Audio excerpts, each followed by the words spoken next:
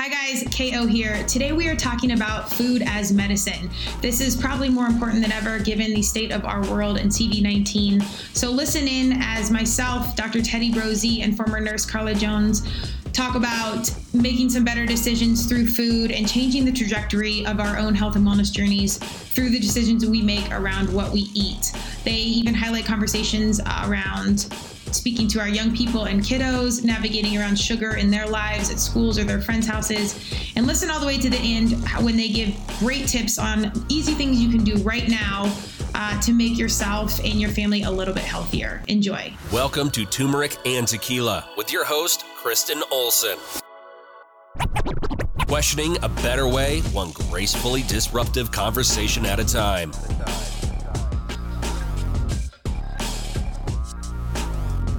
Good morning. Welcome to Turmeric and Tequila. I am very excited today. It's Saturday. It's 8:20 in Colorado. This is the first time we've podcasted this early. So we've got a big cup of coffee and we are running on caffeine and positive vibes. I have two rock stars. I want to say in the studio because I try to do these all in person, but we're digital now thanks to CV19. Shout out. So we've got Carla in the house, Carla Jones. She's an RN, and Dr. Teddy Bros. I'm going to let them do their intros, but this is a cool reconnect because I now know them digitally via one of my longtime good friends and former roommate from college, Jen Orr, who's also a health and wellness and fitness rock star. So it's really cool to see communities collide and us work collectively to make the world a better place. Without further ado, ladies, how are you? And welcome, and give us your 411.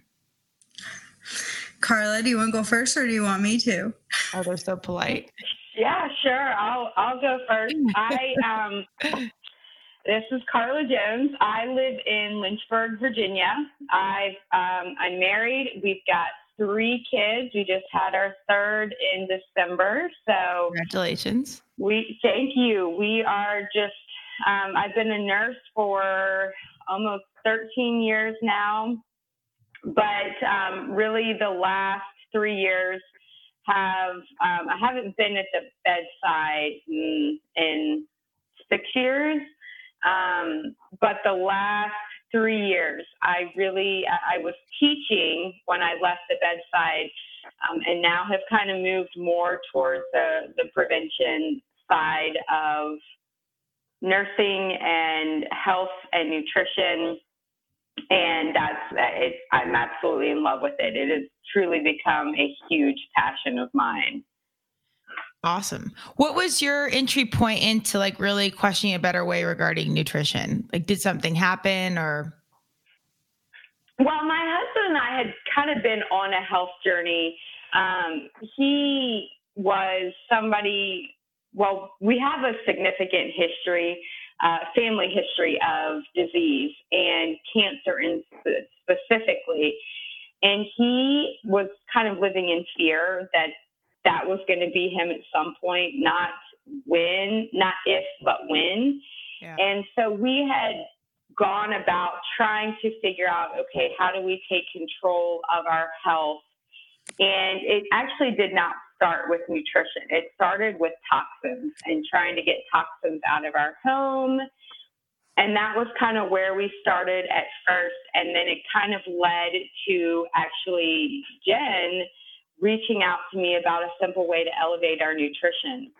And as a nurse, I was never taught anything about nutrition in nursing school, but I was taught about research and the importance of research in everything that we do as a nurse.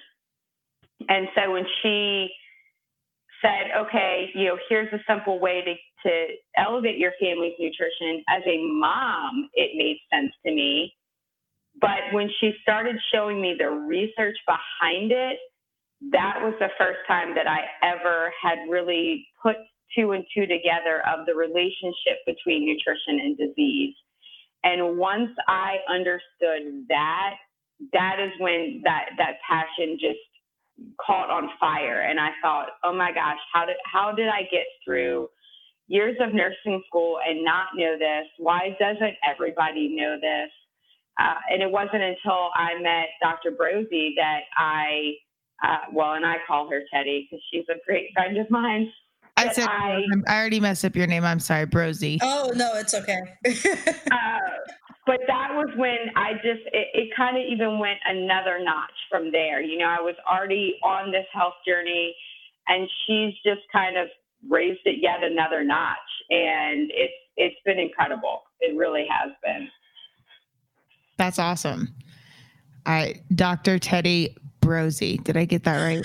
You got it. We'll get it by the end of the past. I promise. You know what? I hear all kinds of things when it comes to my name, and realistically, it's much easier than my maiden name. So I just tell people to call me Madonna. You know.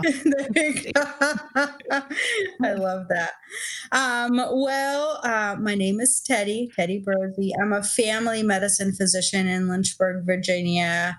I'm also board certified in lifestyle medicine, which is something that I pursued after getting out of residency. I am originally from Eastern Europe, so from Bulgaria, and my family actually immigrated to the United States when I was about 11 years old. And we've lived all over, but we settled here in Virginia after doing residency because it's just kind of an awesome place to live. I'm married. We've got 2 kids that are 10 years apart. I always say it's my before school baby and my after school baby. So that's why they're so far apart. And I am extremely passionate about food as medicine, lifestyle medicine, and really focusing on prevention, treatment, and reversal of disease.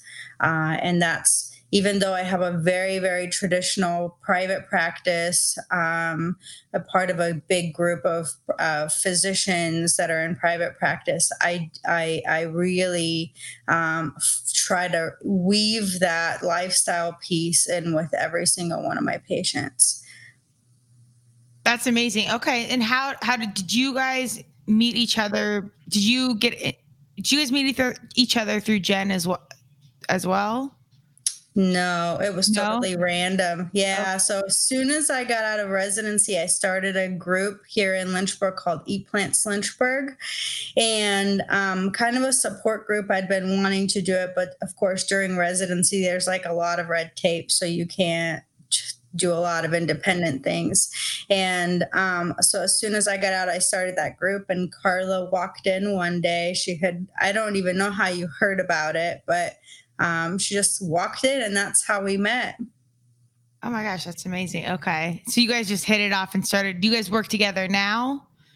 Just trying to collab when you can? Yeah, so we collaborate as often as possible. Okay. And what was your journey into this? Like, what made you all of a sudden be like, okay, this food matters? Like, what was the turning point there?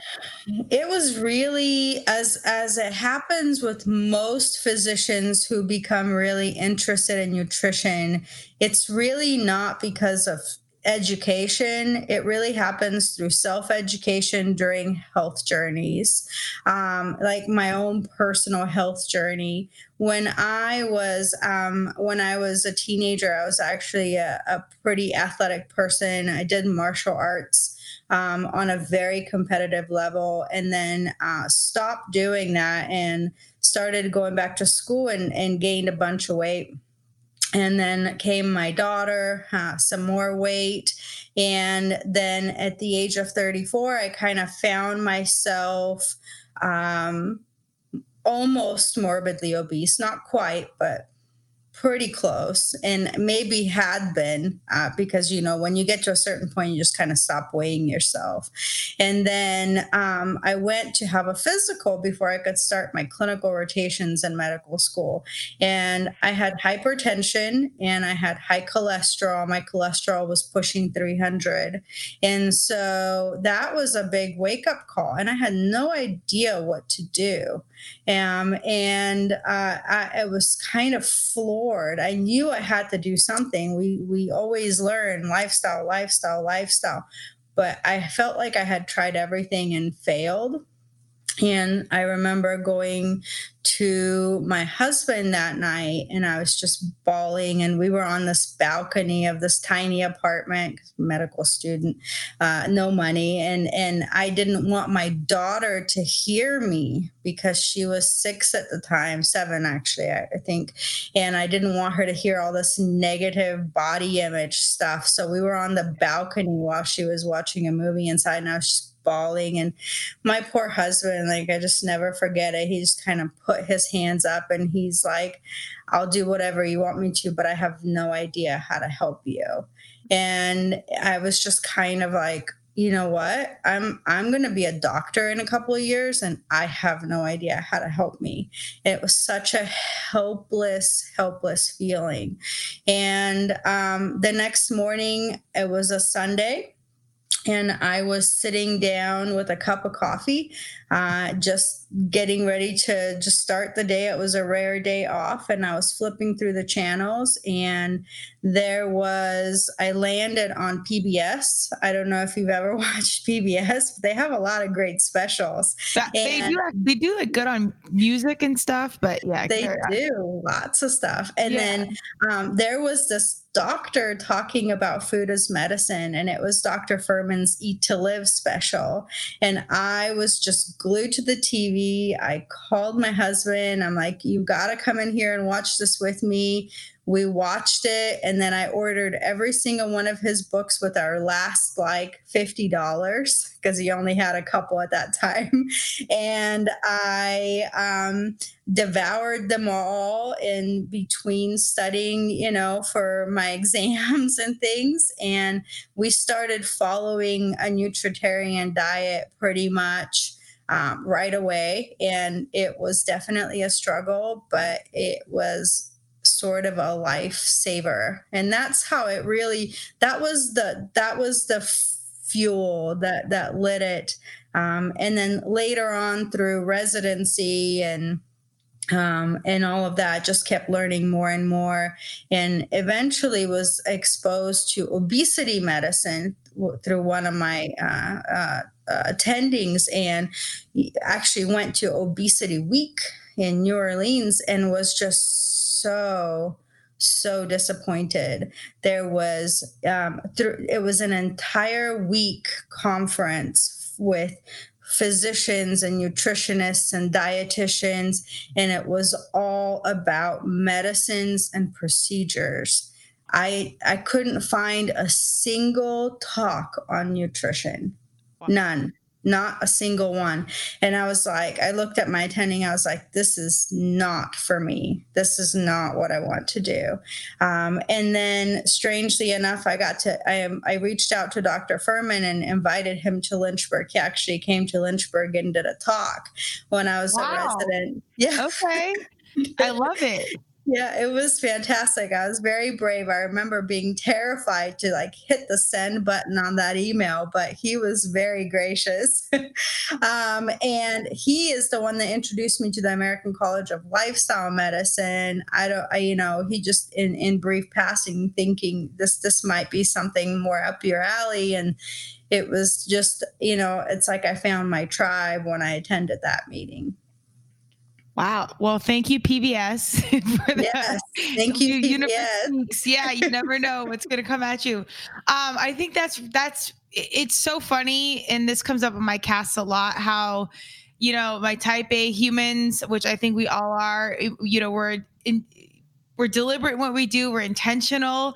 And then somehow universe or God or whatever you believe or however you package it kind of comes through and like puts you on the right path. You just have to be aware and listening and open-minded to like taking the step. And that's really hard. Mm-hmm. But I believe when you do want to change, the right thing finds you. Mm-hmm. I'm still learning that on so many levels. Me too.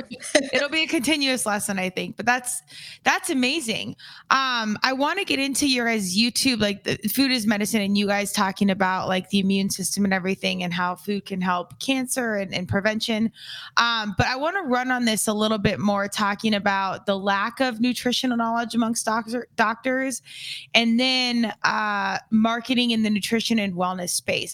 That's a lot where I run, but we see how powerful marketing is and how intentional these pharmaceutical companies are in getting out their products. So do you guys think that they don't teach doctors nutrition or nurses on purpose, or it's just too much to know? Or do you think it's potentially strategic so people can continue to eat terribly and then it helps pharmaceutical companies? I know this is a very loaded question, but give me like your stance on that. I know it's not like, well, it could be conspiracy, but what I see right now at this point, when I speak to doctors and I see how little, and I'm by no means a nutritionist, but how little conversation there is around like nutrition. They're prescribing all these drugs, and it's like, man, if you've got Crohn's disease, the conversation about changing what you're eating is almost like fifth or sixth. It's take all these medicines versus change you eat. And I know people personally that have save their lives from rheumatoid arthritis and Crohn's disease just by changing their diet.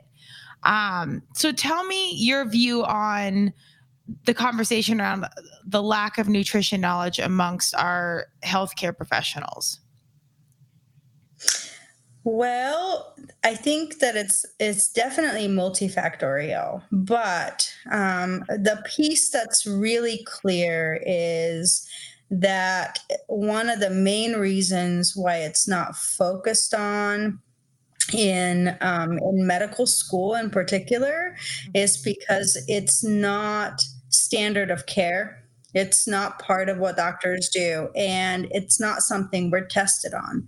And so therefore, it's not, there's so much information to be learned in medical school and that you have to know for your exams, that if it's just not going to be a priority. It's going to be mentioned, but you're not going to get tested on it. So it's not going to be a priority.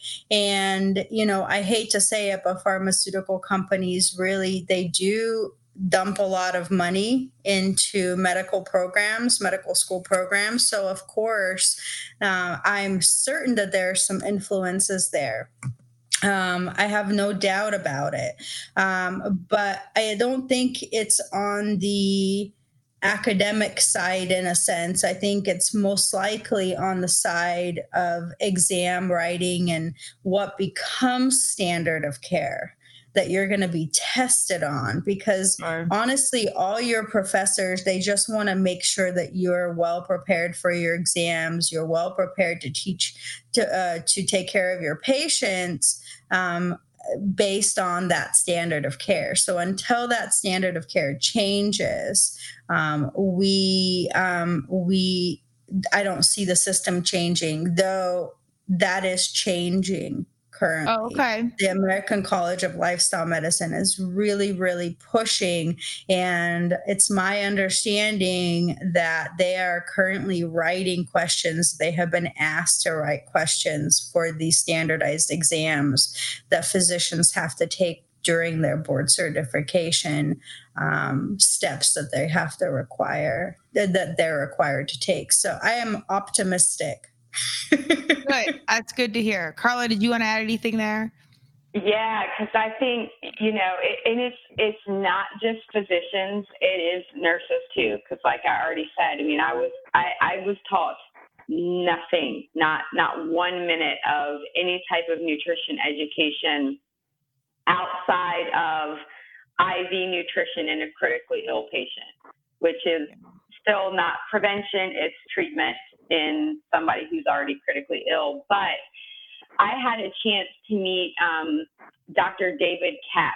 He is the founding director of Yale University's Yale Griffin Prevention Research Center. And this was about a year and a half ago. I met him in Tampa, Florida. He did a talk at a nutraceutical conference that I attended. And I asked him afterwards when I had a chance to talk to him why physicians aren't taught or medical students aren't taught anything about nutrition in medical school. And he said, well, part of the reason, and I can't remember what exactly the title was, but basically the model that is used to teach medical students right now was last changed in 1920. So we are still teaching medical students based on a model when there was a lot of acute illness, infections, where you did need medications. That was how you treated it.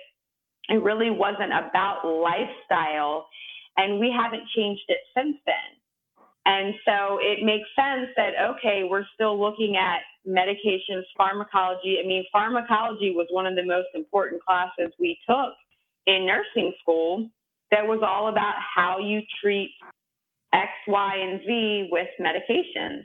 Yeah. So that was really an aha moment for me of understanding that. It's certainly not the physician's fault.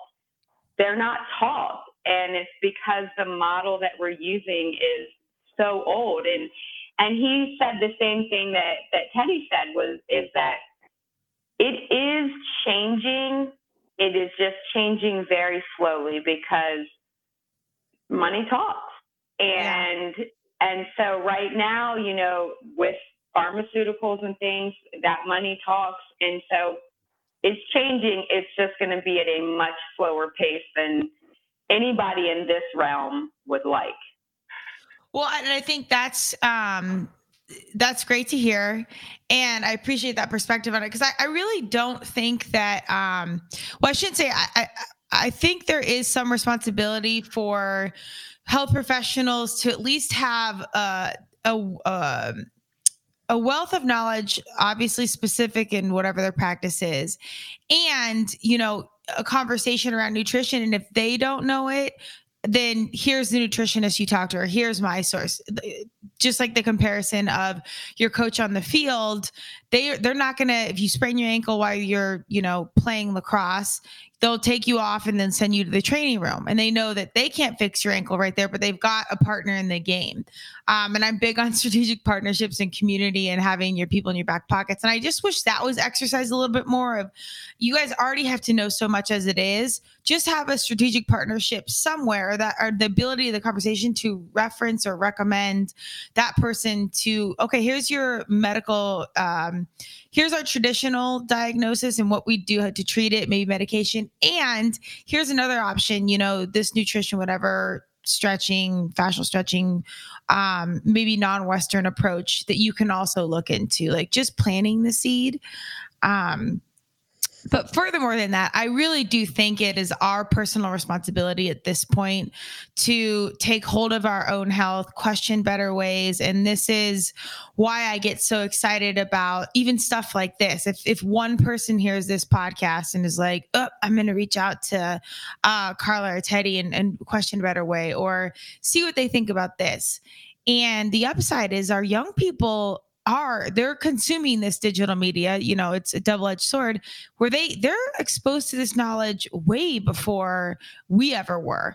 I knew nutrition was important in college and I was, you know, a top 20 D1 athlete, but we were still eating McDonald's and Natty Light and all the crap, which I'm not saying even if I knew I would have cut it out because I probably wouldn't have. But I at least could navigate around a few things, you know, pregame inflammation or what have you, that would have been invaluable. And I see kids now in middle school and high school that are paleo or they're Olympic lifting, and they've just questioned these things so much earlier, and they'll refuse to take medications, which is good and bad. But they're just exposed to so much more information earlier. And if they're seeking information out, it's out there. I hope they can find the good stuff, because there is a lot of crap out there too. But these conversations are just happening so much earlier.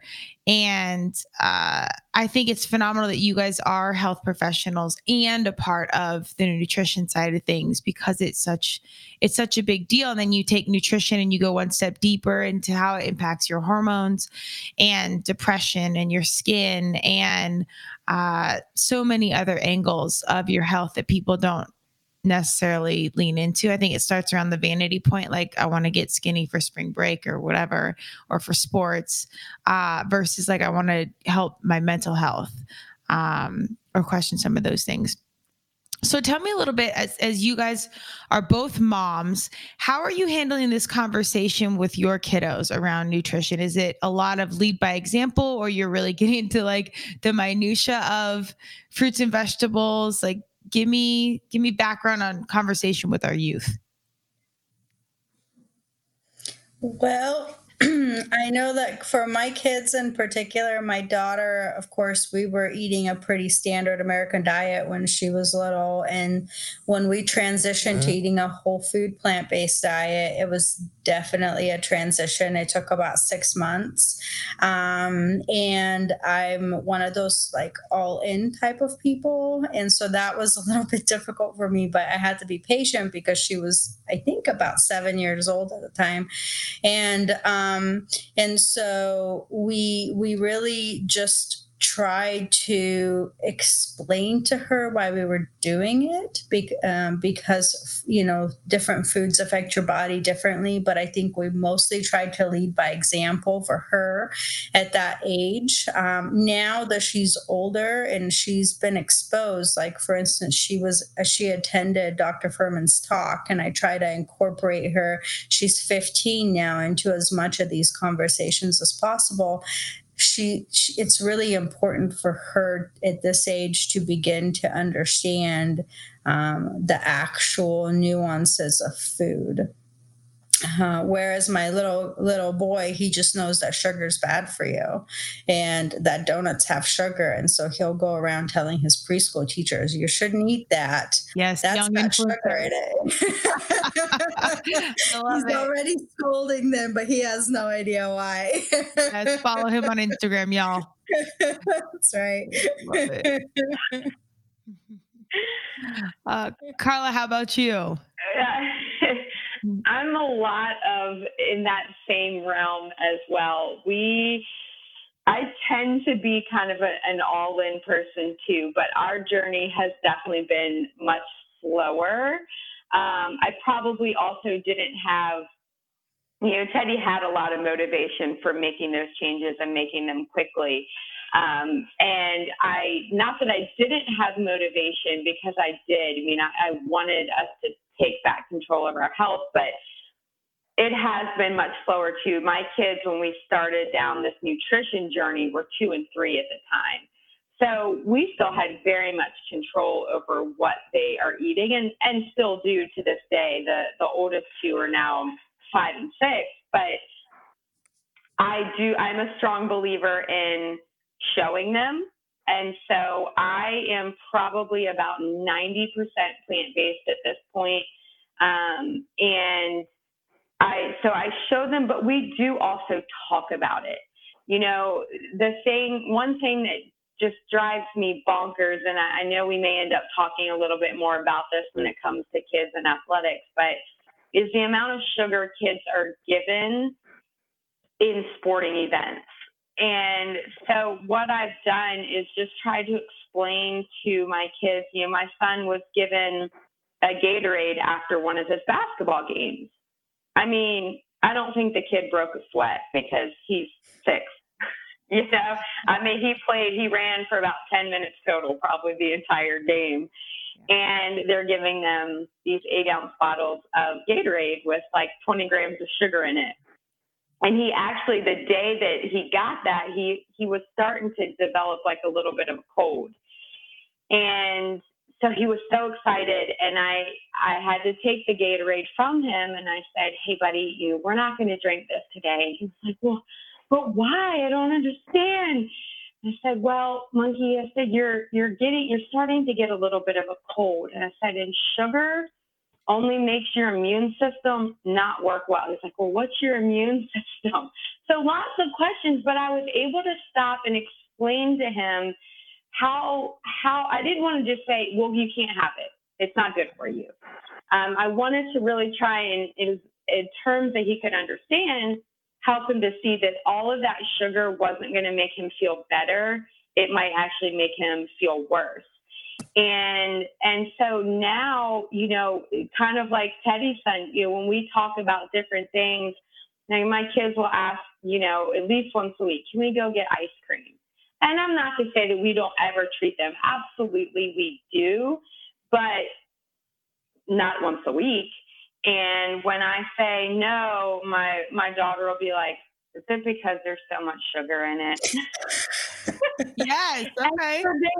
What they are understanding is not just, hey, ice cream equals bad, Gatorade equals bad, to where they don't understand why and just put a label on something where I'm trying to teach them what does. And they totally understand. If I said, hey, what makes you fast and strong? They will yell at me, vegetables and fruit and all the things that they know are good for them. And so I think that's the most important thing is showing them, but also, depending on their age, helping them to understand why. Yeah. I think that's super important. The why is so important, whether you're 5 or 50. I found in my practice, in working with people and with patients and friends and family, if you don't understand, you're just not going to do it. It's not, or if you do it, it's going to be for the short term because you don't have that understanding of what it's actually doing inside your body. And adults are not really any different. Well, I think a lot, I completely agree. And I think a lot of that is generational. Like I didn't grow up, and I come from a sports family. Dad played D1 football. Mom was a swimmer. And we didn't really have conversation around nutrition. We thought we ate healthy, but it was still like canned ravioli and, like basic stuff, fruit by the foot. And it is stuff we thought was healthy. So I don't think their generation really had that conversation, so it wasn't passed down to us. So I think it's so cool to hear you guys now talk to your kiddos that can then talk to their peers. So even if their peers aren't listening, they're that's where I think influencers really are real, and there's deep power within it, because you're surprised how influential one kiddo coming to school with a different kind of lunch or being like there's too much sugar in that, how much that sticks in their peers' brains, and how that just plants a seed of questioning things. And they go home and say, Mom, Johnny wouldn't eat this. What's up with that? And that's big. How do you guys, kind of leaning back into the business conversation, knowing our kiddos are consuming social media and media all the time with these, companies that are sugar-based, kids cereals and whatever else that have massive marketing budgets. How do you guys handle, your kids going to like friends' houses and or sports practices when you're not there, and they're exposed to all these, unhealthy situations? Well, for me personally, my daughter is older now, so I think because we've been living it a long time, it's much easier. I used to get calls from her teacher that say she won't eat the pizza. Is that okay? And I'm like, yes, that's funny? okay. It's really funny. We'll see how we navigate it with our 5-year-old. We haven't had that experience. Maybe Carla can talk a little bit better. But the one thing is we don't have cable.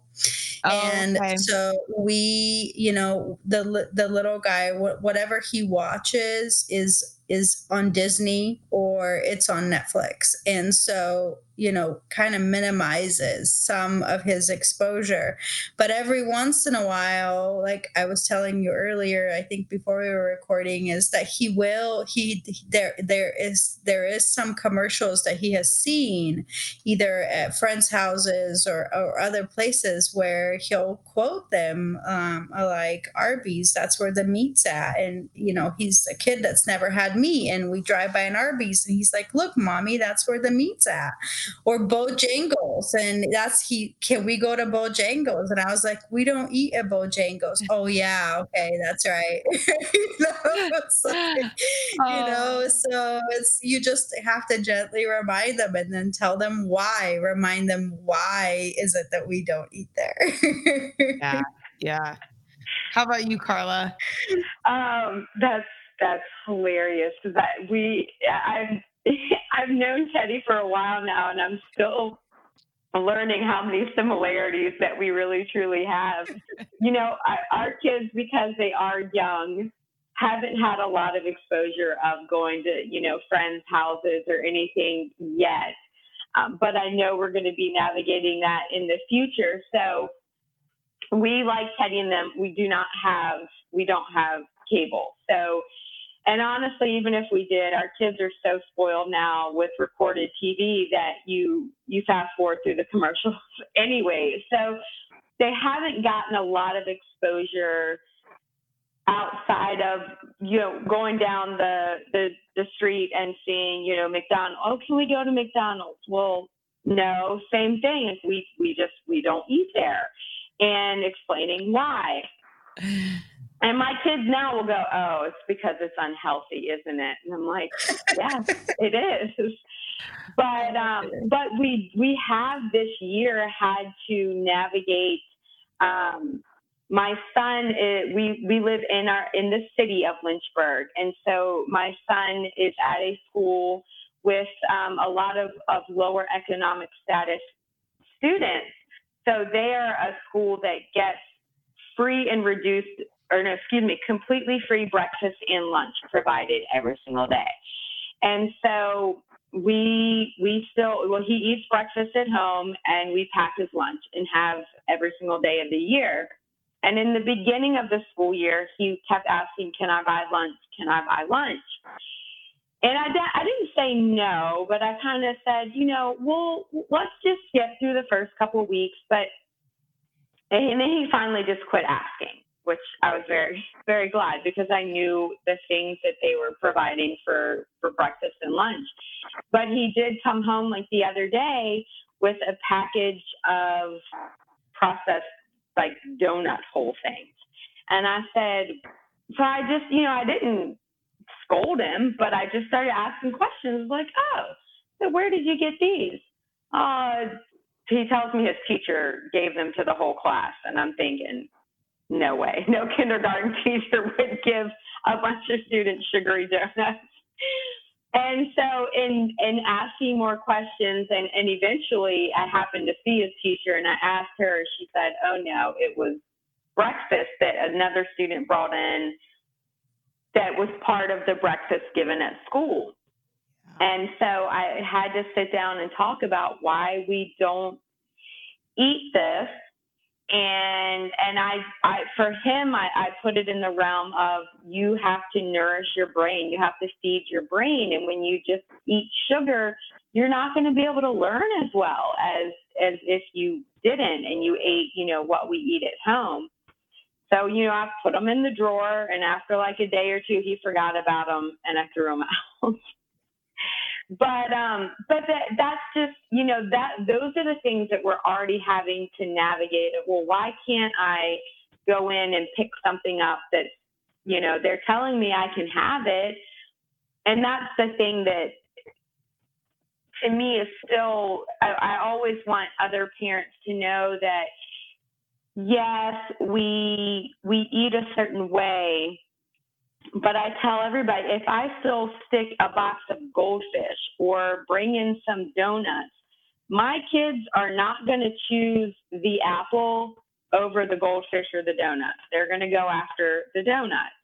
And so that's why I'm trying to really help them to understand why we choose the apple, so that when they are old enough and they are able to make that decision for themselves, yes, I'm sure they will still at times pick the donuts or pick the goldfish, but when I'm not there and don't have control over it, that hopefully they will say, well, we don't eat that. Do you have an apple? Or something, something like that would be my hope. But if they don't understand why, then they're never going to.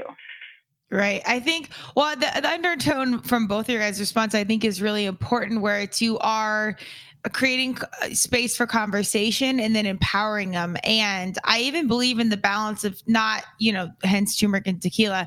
You're healthy sometimes, and then you have some fun and you let it be. You can't drive yourself crazy and stress yourself out about being perfect all the time.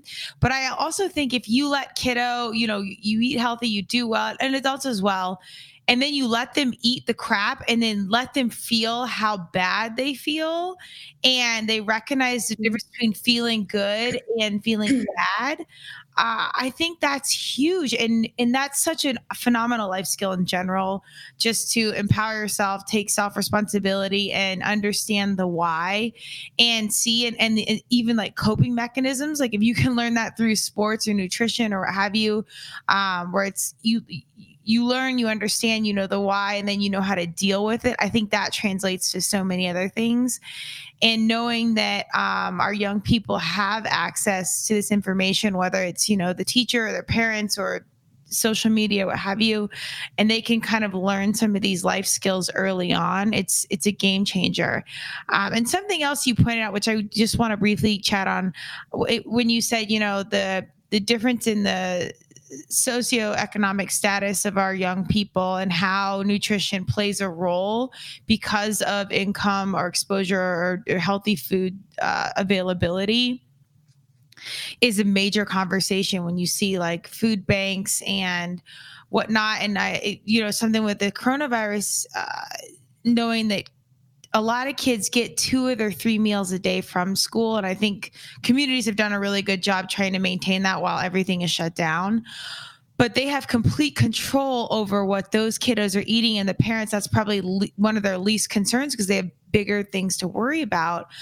And there's probably some pretty deep partnerships amongst the schools and Coca-Cola. They're probably not going to be a sponsor of turmeric and tequila at some point. So we'll call them out.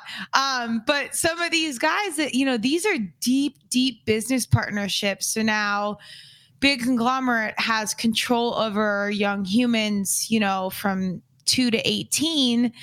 Then we get into the conversation of our healthcare system, because now they've developed some of these, different diseases or diabetes or eating habits. Now we're leaning on the government to take care of our healthcare situation. So I know these are much larger conversations, but do you guys want to talk about anything around economic status, socioeconomic status, and nutrition, the lack thereof of nutrition exposure, or how you guys, maybe a good way to navigate around that for people in that position? It's, I think it's such an important topic and such a big topic, but my sort of the big takeaway points for that is we know that the areas of towns where the poor people live, okay, we know that those areas of town are targeted by the fast food industry. This is just a fact. There's a great book called Fast Food Genocide that explains that really, really well, and documents the research around that. And it specifically targets that population of people and makes them sicker. They're less likely to have access to healthcare, to grocery stores, to fruits and vegetables. Unfortunately, our school system, when it comes to nutrition, it's the way that the food is prepared or what is on the plate, I should say, is decided by the food pyramid and those guides, and not necessarily what's in the best interest of the child's health. And so you really, and of course we're trusting that our school system and that our government is going to be doing what's in their best interest. But in reality, it's really about money. And it's about these subsidies and things I don't really fully understand, but I know that it's not necessarily at all about the children's health. And it's devastating because the majority of people can't afford to send a packed breakfast and lunch for their child to school. I mean, it's every single day. It's just not a reality. Right. Right. Well, and I think, and I don't want to knock the system because I know it does provide fuel for kiddos who would otherwise have no option, and it really immensely helps families. So I'm definitely here for that. But I still believe that, you know, even if they're eating that now and they can start to question things, or even seeing seeing your children come to school with something different, I even think that plants such a huge seed. And again, with social media, everything's so accessible with the internet. I really believe our young people will get on and find out for themselves, or pay attention and be like, God, you know, I don't feel good today, and I did eat donuts. Maybe this isn't a good idea. This stuff is happening so much earlier. So I applaud even those little efforts. I think are big. Go, Carla. I have to say this because she was like raising her hand digitally. I'm like, go girl. I'm like, me. And that is, you're very right. I mean, that's a big topic with not any type of simple answer whatsoever. And I think what is so hard is most kiddos like that, they have no idea where food comes from. They think it comes from the bag from the convenience store that is bought from. And so that's why I love the company that Teddy and I have partnered with. There is a gentleman that has a kind of a dual partnership with this same company, where he was a school teacher in the Bronx in New York City. And that was the poorest area in the entire country. They had one of the highest dropout rates. And he brought Tower Garden farming, which is like aeroponic gardening, into his school system, and began teaching kids how to grow their own food, where food comes from, getting them interested in their farming of food. And they were wanting to taste all the greens, and basically completely turned around this entire, not just school, but the community as well. I mean, they now have, don't quote me on this, but I think it's like a 93 or a 97% graduation rate in that school system.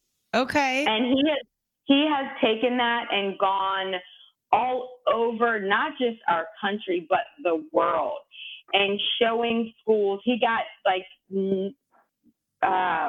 worldwide Teacher of the Year a couple years ago. I mean, he's phenomenal. All you have to look up is Green Bronx Machine.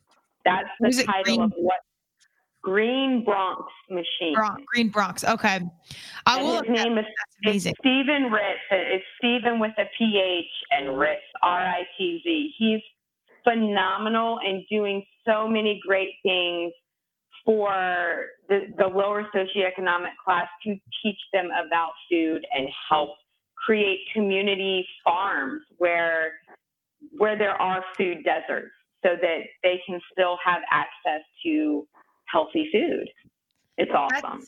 That's amazing. Well, and then you get into, it's not just, again, performing better in school, but you get into mental health and helping our young people avoid the healthcare system down the road, so they're not on antidepressants or like all these medications, you know, in their teens.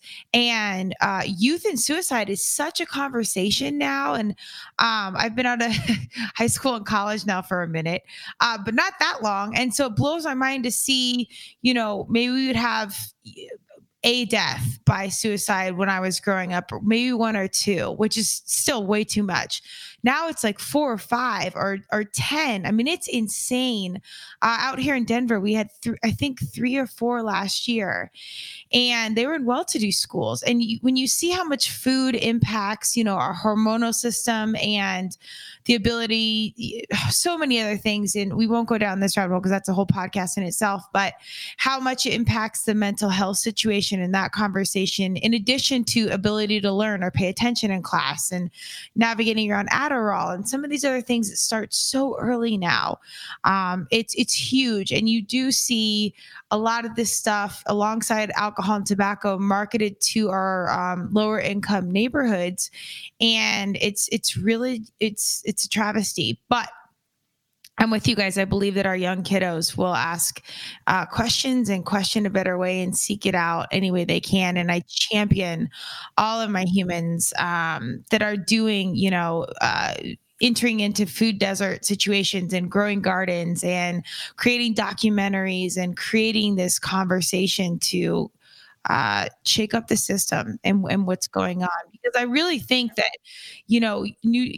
eating well doesn't have to be expensive. And then you navigate around all of the costs of your healthcare. If you can keep yourself healthy at home and eat a certain way and navigate around medications and doctor's appointments and everything else and not have to lean onto the system, it's a game changer. And your quality of life is so much different. So that's right. It's hard, but it's out there. I want to pivot a little bit into what you guys talked about. Both of these guys did a phenomenal YouTube presentation. And I'm going to read it what it is. I don't know what the quick title is, but it's Food as Medicine, the Journey of the Immune System Through the Prevention, Treatment, and oh my gosh, I can't even read my own writing. Remission of cancer. Did I say it right? We good? Okay. I encourage anyone to watch that. And when I post this cast, I'll post the link, but they did a really good job of making a deeper conversation easily digestible on, why we should eat different and how how changing your diet can positively impact your current situation, whether you're just trying to be healthy or if you are a person that does have cancer, how sugar and eating a bad diet can impact that. Do you guys want to lean into a little bit? And it's an hour-long presentation, but a little of an overview of how eating well can be, a piece of the prevention of disease. And then if you are in the realm of fighting cancer or disease, how it can help your situation. Well, I think the most important thing in particular when you're thinking about chronic diseases that I always like to point out is that most people think, well, it runs in my family, so I'm in trouble. That's my destiny. I can't change that. And in reality, very few chronic diseases are actually genetically caused. There may be some predisposition, but to just truly be like, you don't have a choice kind of genetics, like your eyes are blue, so they're just kind of blue, and that's all you get. And I think that's what people don't understand. So I always like to point out that 85 to 95% of chronic diseases are lifestyle related. So regardless of your genetics, you can turn those, you can choose to turn those genes on and off like a light switch, depending on what you do with your lifestyle. So if everybody in your family has diabetes or, there's 10 different cancers in your family, you can choose differently with a different lifestyle, and you will probably be able to avoid the majority of those types of chronic diseases. It's not, people can do everything 100% right and still get sick, and people can do everything 100% wrong and never get sick. But those are usually the minority of people. Most of us kind of are in that in-between zone. If you do well, you'll live well, and if you do poorly, you will live poorly. And I think that's just such a key component to understand. And cancer is not different. And so, only about 5 to 10% of cancers are actually genetic, truly genetic, and everything else is what you're putting into your body, how well you're moving your body, how stressed you are, whether you're getting exercise, whether you're meditating or praying or whatever your method of stress relief is. And I think that should give us a lot of hope. And that was what I was trying to get through that message, that no, it's not going to cure your cancer if you have cancer, but it can absolutely be a wonderful tool for you to have to prevent, or during treatment. We know that there's fewer side effects during treatment from your chemotherapy if you're eating a healthful diet.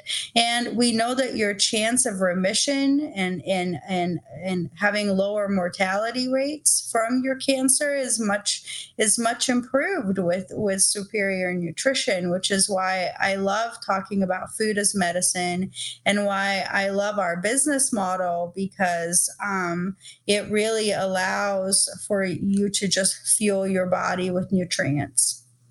Yeah. That's amazing. Carla, you got anything off that? I mean, I think Teddy spoke of it. I mean, I can speak from personal experience. My mom is undergoing cancer treatment right now. And so she's been on a journey kind of alongside me, much, much, much slower pace than mine. But, the beauty of Teddy and I's relationship is, she's kind of taught me, hey, everybody's got their own journey. We just have to give them grace and be there to support them. And so that's what I've done. But then with that diagnosis, I did push her to really, hey, you really need to look at your diet to help you. And she's had to undergo 2 different surgeries. She's had to undergo radiation. And throughout it all, she was flooding her body with the best nutrition that she could, and even kind of stepped her game up even in the last 3 or 4 months while undergoing radiation. And that is radiation, chemo, same thing. They're both just brutal on your body. And it did knock her down. Don't get me wrong, but she wasn't experiencing near the number of side effects and issues that a lot of other people undergo. And her doctors kept telling her, oh my gosh, they were amazed at how well she was doing. And they were giving her not the best expert advice on nutrition. And that's, kind of goes back to what we were saying earlier. They were experts on cancer treatment, and they were phenomenal, and they've done such a great job, but they're not experts on nutrition. And it was evident by the advice that they were giving her. But luckily, between Teddy and I, we were able to help her understand, and she listened. And that's why she's just doing so much better now and recovering so much better because of flooding her body. And so that's just kind of from personal experience. I mean, it absolutely can make a huge difference. Yeah. Well, thank you for sharing that. I'm sending power vibes to your mom right now. Oh, thank you. Yeah. Cancer is never easy to deal with, and unfortunately impacts every single human I know. Everybody knows somebody in some capacity that's battled cancer at some point in time. And it's a heavy conversation. And this is why and it's hard. Again, I really do think it's generational, or older generations. It's new conversation. So there's such resistance there, where young people, you can throw some stuff at them and they'll actually question a better way, and they'll research, they'll Google it, they'll YouTube it. But I'd say with my parents as well, and my grandparents especially, it's like we're having to kick down some walls.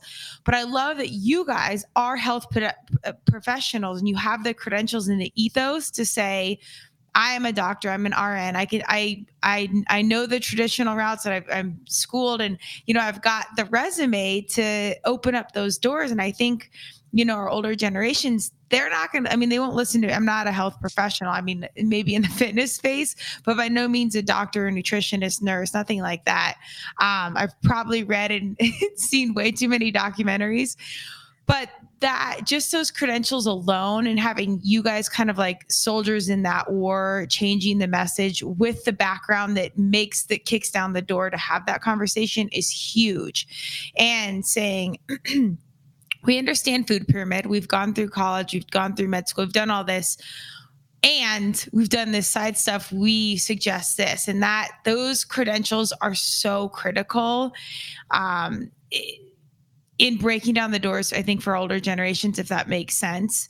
So I love knowing that we have you guys as health professionals on the front lines with like this whole asterisk of here's how we question a better way and here's what we can implement, because it's so huge that we have people on that side of things speaking the way you guys speak. Does that make sense? It does. It's very exciting to see people change their life. When you see that happen in front of you, it's just so incredibly rewarding. Do you guys get kickback at all from health professionals on your same level? Like, do they embrace what you guys are saying? Or they're like, no, you should be practicing traditional medicine? Like, how do you guys navigate those conversations if it happens? Gosh, where to even begin? Is that a whole podcast too?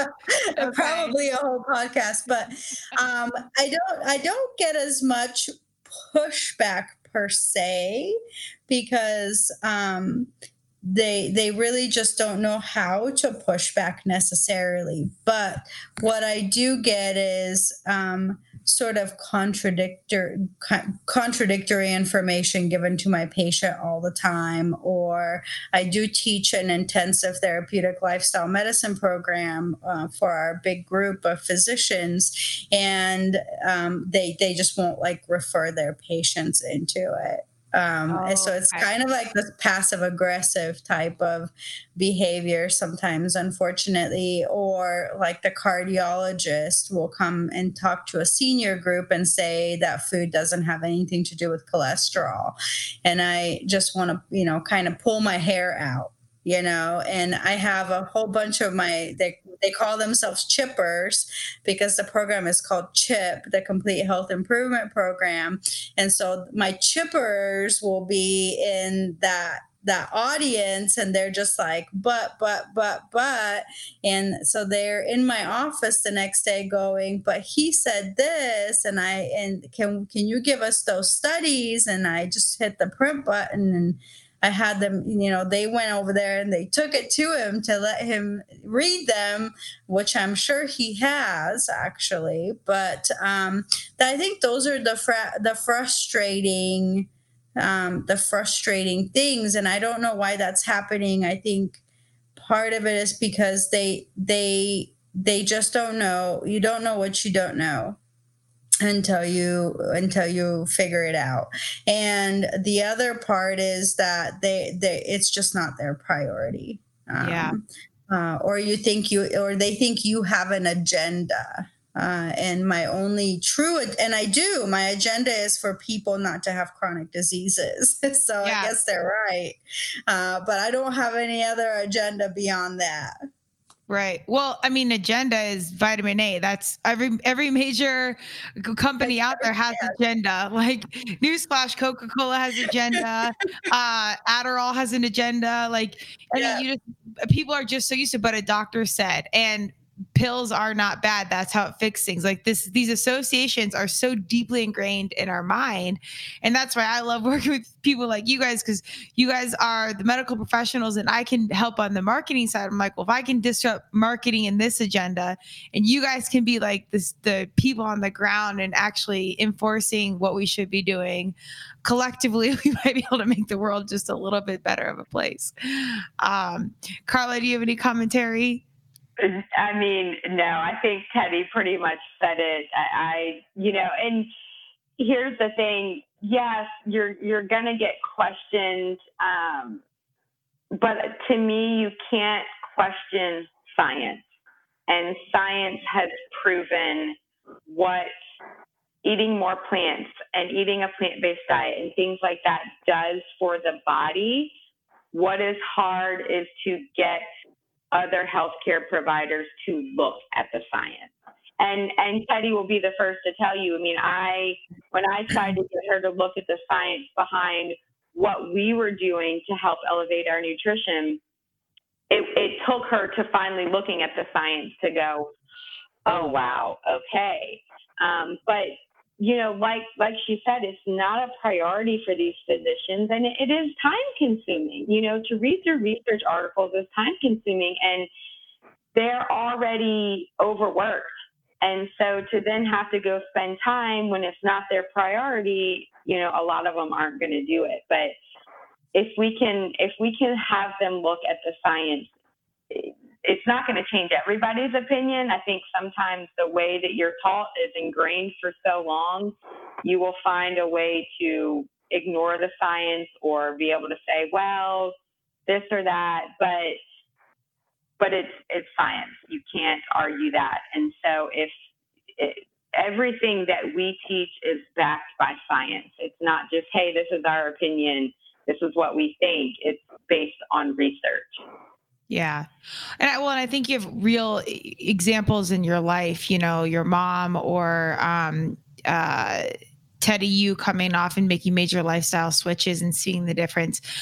This is where I really do believe in influencer marketing. I know you guys potentially aren't being, intentional around follow me, listen to my voice, hear this, but just you living it and seeing, or people seeing you live it. I think that is enough just to open, or plant the seed of open-mindedness, and then people kind of begin their own journey. I think it's so powerful, and I think it's so important, and that it is genuinely influencer marketing to have you guys out and doing things like this, or literally just speaking every single day, and not just even to patients, but to other healthcare professionals. Because I know it's somewhere in there. It had to run across their mind, like, this is a lot of money on drugs, or, this is curing this, but there's all these side effects. Like, is there a better way? And I'm here for medicine. I think there is a time and place for a lot of these things.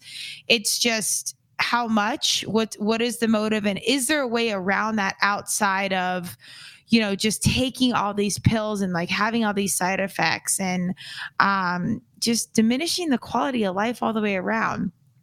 So I think that's really powerful. And I really do remain hopeful that there is evolution and there is change because of people like you two that are in these influential communities out there on the front lines every day, having conversation, planting the seeds of open-mindedness, and really, inspiring that evolution in everybody's individual thought process around food and medicine and general wellness. Well, that's right back at you, because you're giving people the platform to be able to, we can only reach but so many people. So it takes people like you that are wanting to get that message across. So that's right back at you. I think what you're doing is awesome. Well, thank you. I'm a sports human at heart, and everything kind of relates back to the lacrosse field or CrossFit or some lacrosse field or CrossFit in some capacity, because I think you need a team. Like I'll never be a doctor, I'll never be a nurse, and so I need good people in my back pocket to be like, okay, I can tell you how to do this or market a brand or package. You nutritional stuff, go here. You need a nurse or a doctor's advice, go here. And I think it's so important that every human out there builds their team and has their great humans where they can outsource certain things, because we can't know it all. And it's a disservice to try and know it all. Like, for you to sit down and try and help me be a doctor is years. And that's not really my brain in general. I'm creative and, that's not my expertise. So it's a disservice to kind of try and do everything where you can, again, build your team and have your professionals, in each leg of life, because it really does fit together. You need fitness, you need nutrition, you need mental health and wellness, you need good community around you. It really does take a village, and filtering out your team it's a hard thing, but God, it's so necessary, and it's phenomenal when you can have that support in those different capacities. on that note, can you guys tell me a little bit about good people around you? How you do, like, how you guys have come together, how you guys have kind of naturally just built out your team or your people that you go to for different things. Does that make sense? Should I cue cricket? Kind of like our circle of go-to people when, like, just health and nutrition related, or just in the realm of everything? I think realm of everything, like as keeping, or if you guys like consciously or unconsciously built out a team around where you outsource or have conversations strategically so with different people in your world, like you have your key influencers.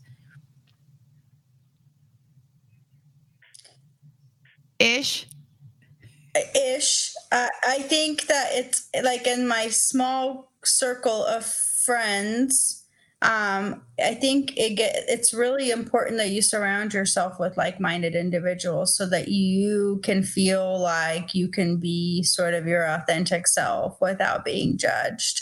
And that can be really, really difficult as a physician mom in particular to find. It's kind of a lonely existence. It can be, which is why I'm very thankful for Carla and some of the women that she has introduced me to, because now we're, kind of part of this, in a sense, revolution of moms who just want to have a healthier lifestyle for themselves and their families. I think on a greater scale, I definitely have my influencers that I try to surround myself with, and people like Dr. Furman and other physicians that are my role models, the people that I strive to sort of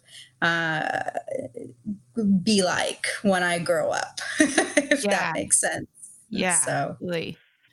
Yeah, and same here. I mean, they tell you you're the sum of the 5 people you spend the most time with. And so I really do try and surround myself with people that are going to help me to grow and to learn. And Teddy is absolutely one of those. I mean, I learn from her daily. And so, in every realm, in my spiritual life, I have the spiritual person or two that I kind of tend to lead towards.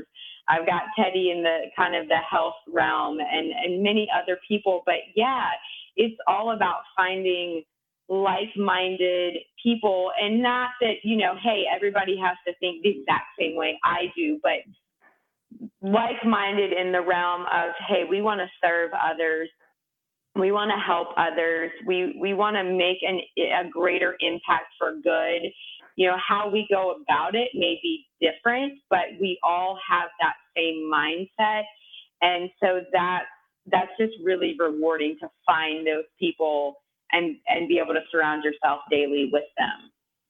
Yeah, I could not agree more. And I liked what you said a little. Well, number one, I think keeping the really great people or people that are like you around you are so huge, because you are the sum of that group of humans, and the influence within that and the support is so critical. So if you get in the wrong mix, it's equally as impacting. So that's a very conscious check-in, I think, as much as you can on who's around me. What am I, how am I influenced by this group, and is it beneficial to my existence and whatever my purpose is?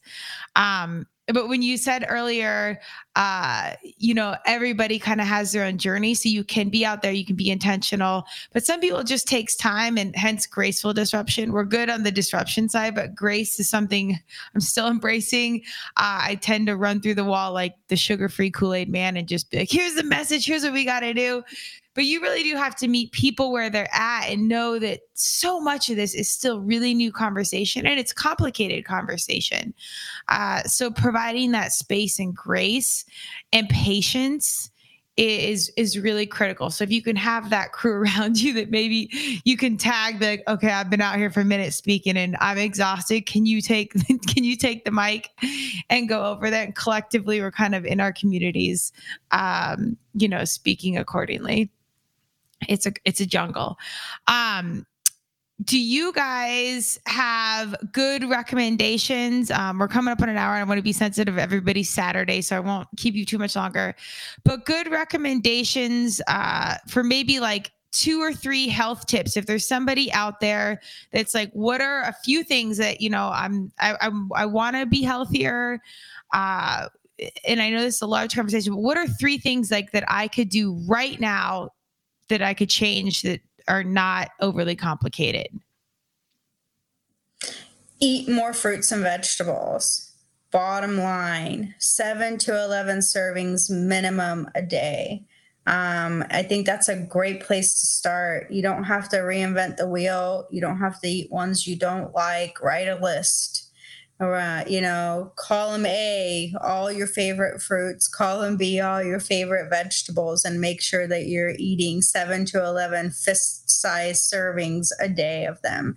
I think that's probably the most impactful thing, especially right now with what's going on with our current state of health, having, the ability to boost your immune system in such a powerful way by just making that change can have very significant impact on how we all fare out of this as a community.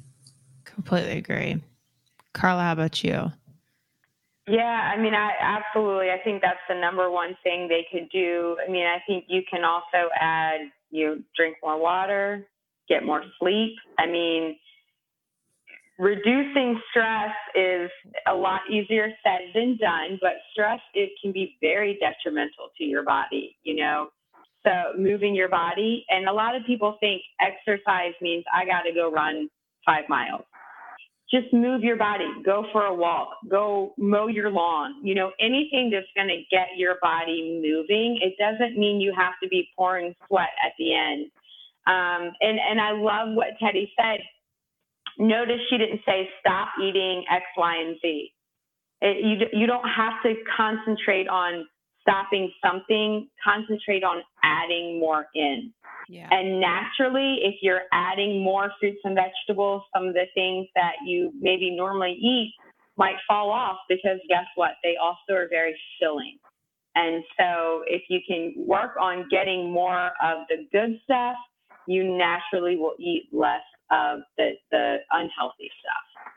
Completely agree. I think it's the key point for that, for every conversation I've ever had, is just to not be overwhelming with recommendations. Just like eat better, more fruits and veggies, drink more water, sleep more, exercise, and then just find a way to fit it in and just tiptoe your toe into the shallow end of the pool and then gradually get, towards the deeper into the pool and really dialing in.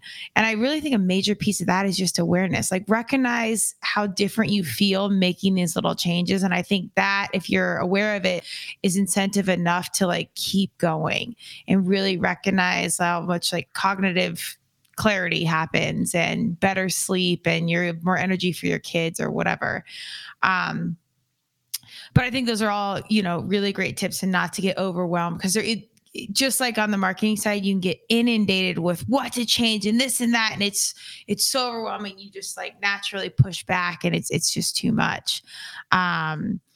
And so these guys are advocates or ambassadors or maybe both for Juice Plus. And that's what Jen and I's conversation has been along. And this is by no means an infomercial or anything like that. This all comes from genuine heart space.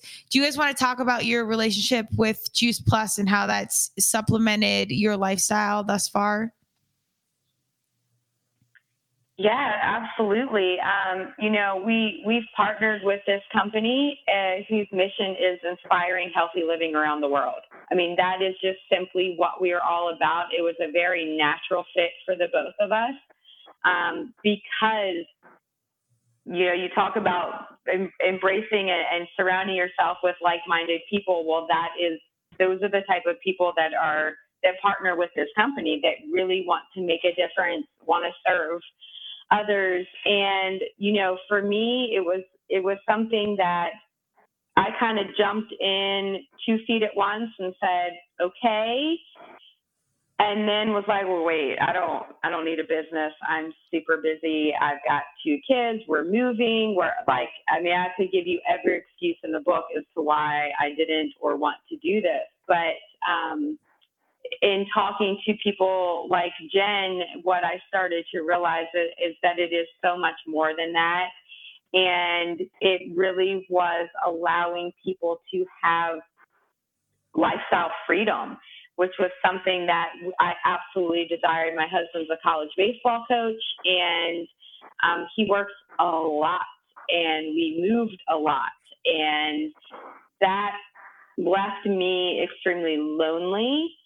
And because when you move every 2 to 3 years, you're never able to create the types of relationships that you really want to be able to create. Yeah. And becoming part of this community not only let me kind of fulfill the servant's heart that I have of wanting to help people and help people with their health. I mean, it's why I became a nurse.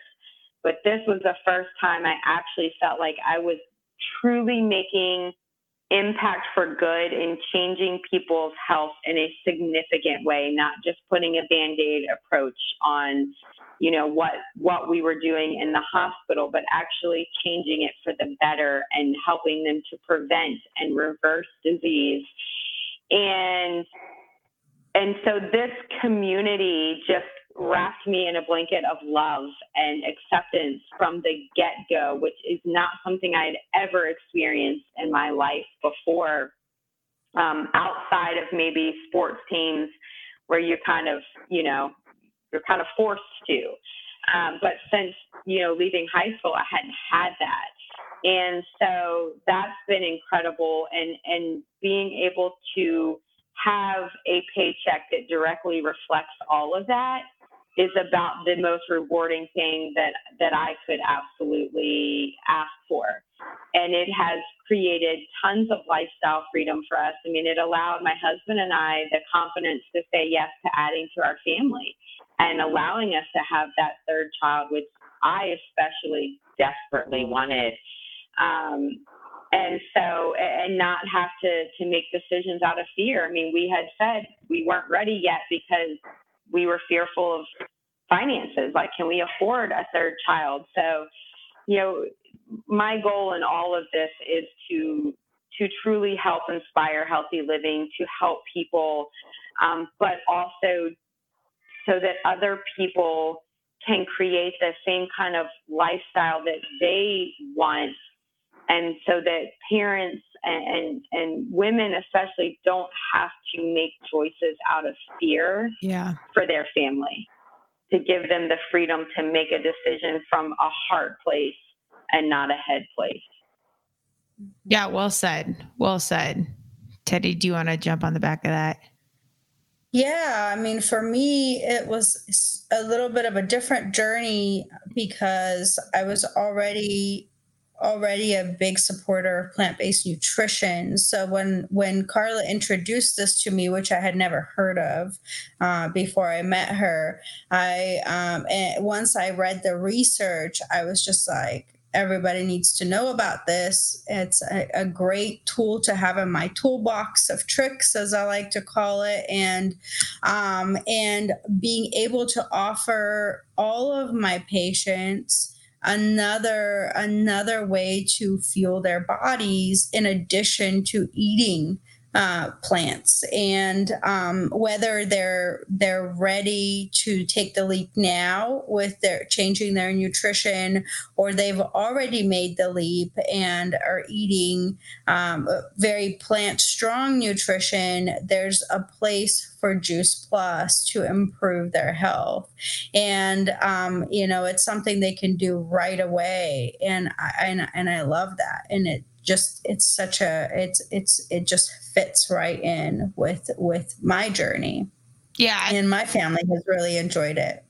I do love the convenience of it because I think that's critical. I mean, even you can try and do everything right, but when you're traveling or whatever, life is what it is. And so it's hard to do everything right. What made you, just because I like to be devil's advocate and I'm on the marketing and branding side, what made you guys choose Juice Plus over other options? Research. Okay. Yep. And the fact that it's just food. Yeah. Yeah. Because additives and everything else. Okay.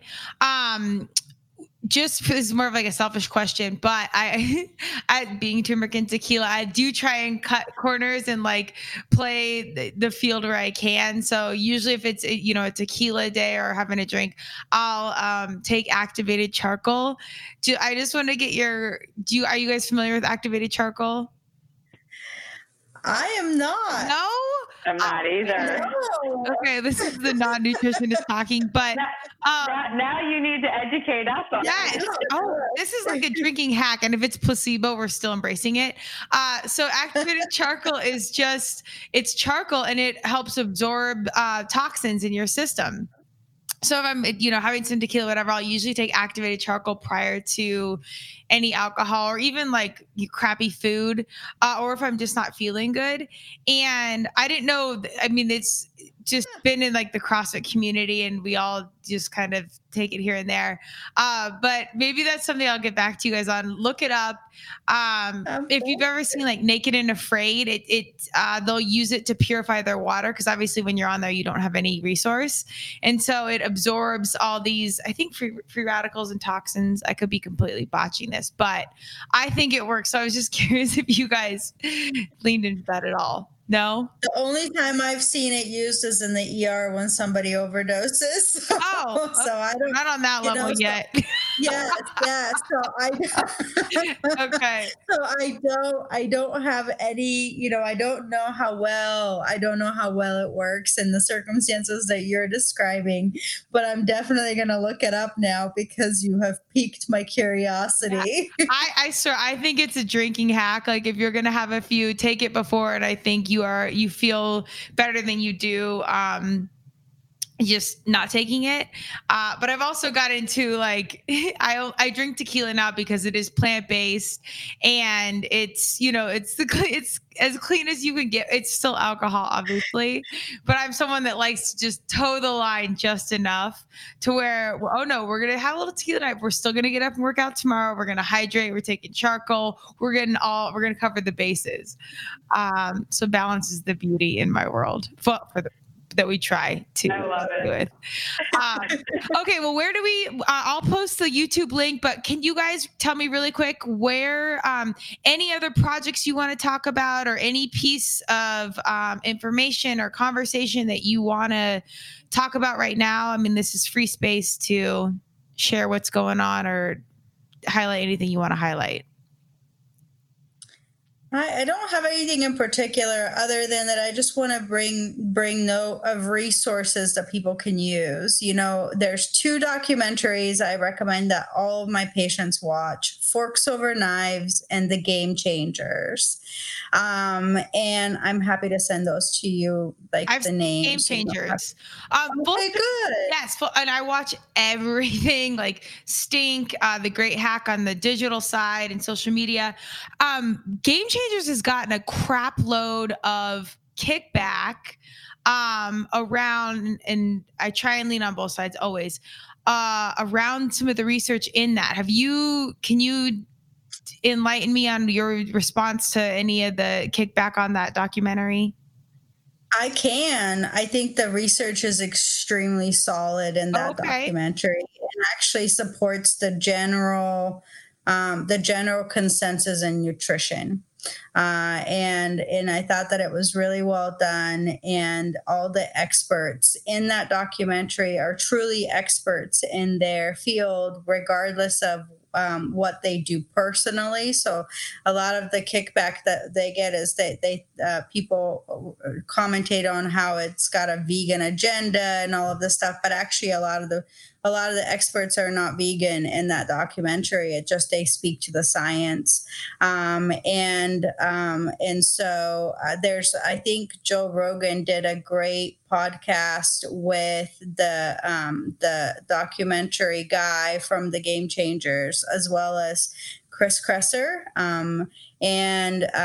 where they had a great debate. And I think that it was pretty clear about how much research actually went into that documentary and how well of a job he did putting that movie together. Okay. I mean, I watched it and I was like, oh, well, we're never even meet again. Like that's it. Like, and I think the angle they took around in particular young males and we'll say their sexual abilities, I think was an angle to stick. But then I heard so much kickback, so I've been meaning to dig more into like the research and really kind of upheave some of what was behind that, who are the producers, blah, blah, blah. And I've been meaning to listen to the podcast with him and Joe Rogan. So on the agenda. It's a great, great podcast. And I will say this, when it comes to cardiovascular disease, meat is not your friend. And that is extremely well documented. The only diet that has ever been demonstrated, as a matter of fact, the only anything that's ever been demonstrated to melt plaque away from arteries is a whole food, plant-based, vegan, no oil diet. And you literally see those plaques melting away from the blood vessels, which is why you get such a huge improvement in erectile dysfunction, as well as chest pain and all of those kinds of things. And so it's really not surprising that young men have that response when they have healthy blood vessels and you give them all this extra nitric oxide. Where you're talking about older males that actually have erectile dysfunction, I've seen that reversed with plant-based nutrition. And this is very, very well documented in the literature. And this is not pseudoscience. This is real evidence-based nutritional science. Right. And I just want to piggyback on that. Even if the vegetable angle or plant-based situation doesn't appeal to you, I would then encourage someone to dig into the environmental impact or the impact on just killing animals and the way they do all that. The more I got into that, I just had to quit watching and quit because it's such a dark reality on what it is. And I'm a deep animal lover. I'm a dog mom of two beautiful little animals. They're my bosses. And just knowing kind of what goes on in that world, even outside of the nutritional conversation, I encourage someone to lean in and see really what's going on, because I think that will be enough for you to pass the apples. We're good. Yeah. Okay, so 2 documentaries. That's amazing. Do you have any personal projects that are happening or anything that you'd want to share? No, I mean, they're all kind of relevant to our community here and within the Lynchburg area. You know, we have Walk with the Doc. I'm actually wearing my t-shirt today. Okay. I walk with my patients every third Saturday, and actually anybody in the community. And then I teach a class called the Complete Health Improvement Program, which is a 3-month lifestyle course. Again, that's all taught here in our area. So I don't have any major projects out there that are going to reach audiences outside of our area at this particular time. I mean, you never know. We'll see. Okay, but I'll post all that. You never know. Phenomenal. And Walk with the Doc. We might have a doctor listening. It's like, oop, like that idea. I'm going to hit you up because I think we need to. They are a worldwide organization. Oh, okay. It's not my invention. You just go to Walk with the Doc and you Google that, and you can sign up to be a physician or a nurse or anyone who wants to walk with community members. That's amazing. Okay. All right, Carla, hit us with what's going on in your world. Oh, we can't hear you. Sorry, I forgot I muted myself. Oh, that's okay. I was like, no, you have good stuff. Where are you? Okay. I have this little guy currently, so he was making noise. So I thought, well, let me mute myself. Since Teddy was talking about 2 documentaries, one book, and this came at her recommendation, but it's been so enlightening, is the book Eat to Live by Michael Greger. And again, it's amazing because it is all based on research. I think there's over 100-page index at the end of all the research that he references. throughout the book, so that if somebody's like, well, I don't know about that, you can literally go to the end, reference, the research article that came from. But that has been huge for me, for my education. And being an athlete, and my husband being a coach in the athletic world, the Game Changers was, I'm pretty sure, did exactly what you did, came home that night, and whatever meat was in the fridge, he threw it away. Wow. And apparently he needs to watch that every day, though, because he's kind of slowly trended back now. He is not nearly as plant-based as I am. But again, everybody is on their own journey, and so I give him grace in that. But my goal is always to just help educate. That was why we did the event that we did the other night on cancer. And, I want to create this YouTube channel of more and more educational exposures like that people from wherever can come and learn and see the science and hear the information and hear how Juice Plus can be a simple change that they can make that literally takes no effort to kind of start their journey to a healthier lifestyle. It was hands down the very first step in our journey, and it made the rest of it so much easier than if we had tried to do it all on our own. That's awesome. Yeah, I agree. Small things. Go ahead. We got a digital hand raise. Digital hand raise. I just have one correction. The book is actually called How Not to Die by Michael Greger, not Eat to Live. You're so right. Oh my! You kind of you rebranded it to a more positive spin. I like it. There is one called Eat to Live, isn't there? I think so. Yeah. There is. It's by Dr. Joel Fuhrman. The Eat to Live book is by Dr. Joel Fuhrman. How Not to Die by Dr. Michael Greger. See, this is why I have to have her, because I can't keep it all straight otherwise. I love you. I just see this emoji. I love how polite you guys are. I just barge in and be like, yo, I'm here. But we're so polite. It's digital etiquette. I like it. It's hilarious. I got to start recording these. We'll see if I can even get this one out there. But no, those are great. Okay, so where do we find you guys? Give me IG handles, digital, social, websites. Where you at? Oh, that's terrible. That's terrible. I have my own business. Oh, you're a doctor. You got better things to do. But I am on Instagram, and it's Mom to MD. That I know. Okay. I am on Facebook as well. Mom number 2.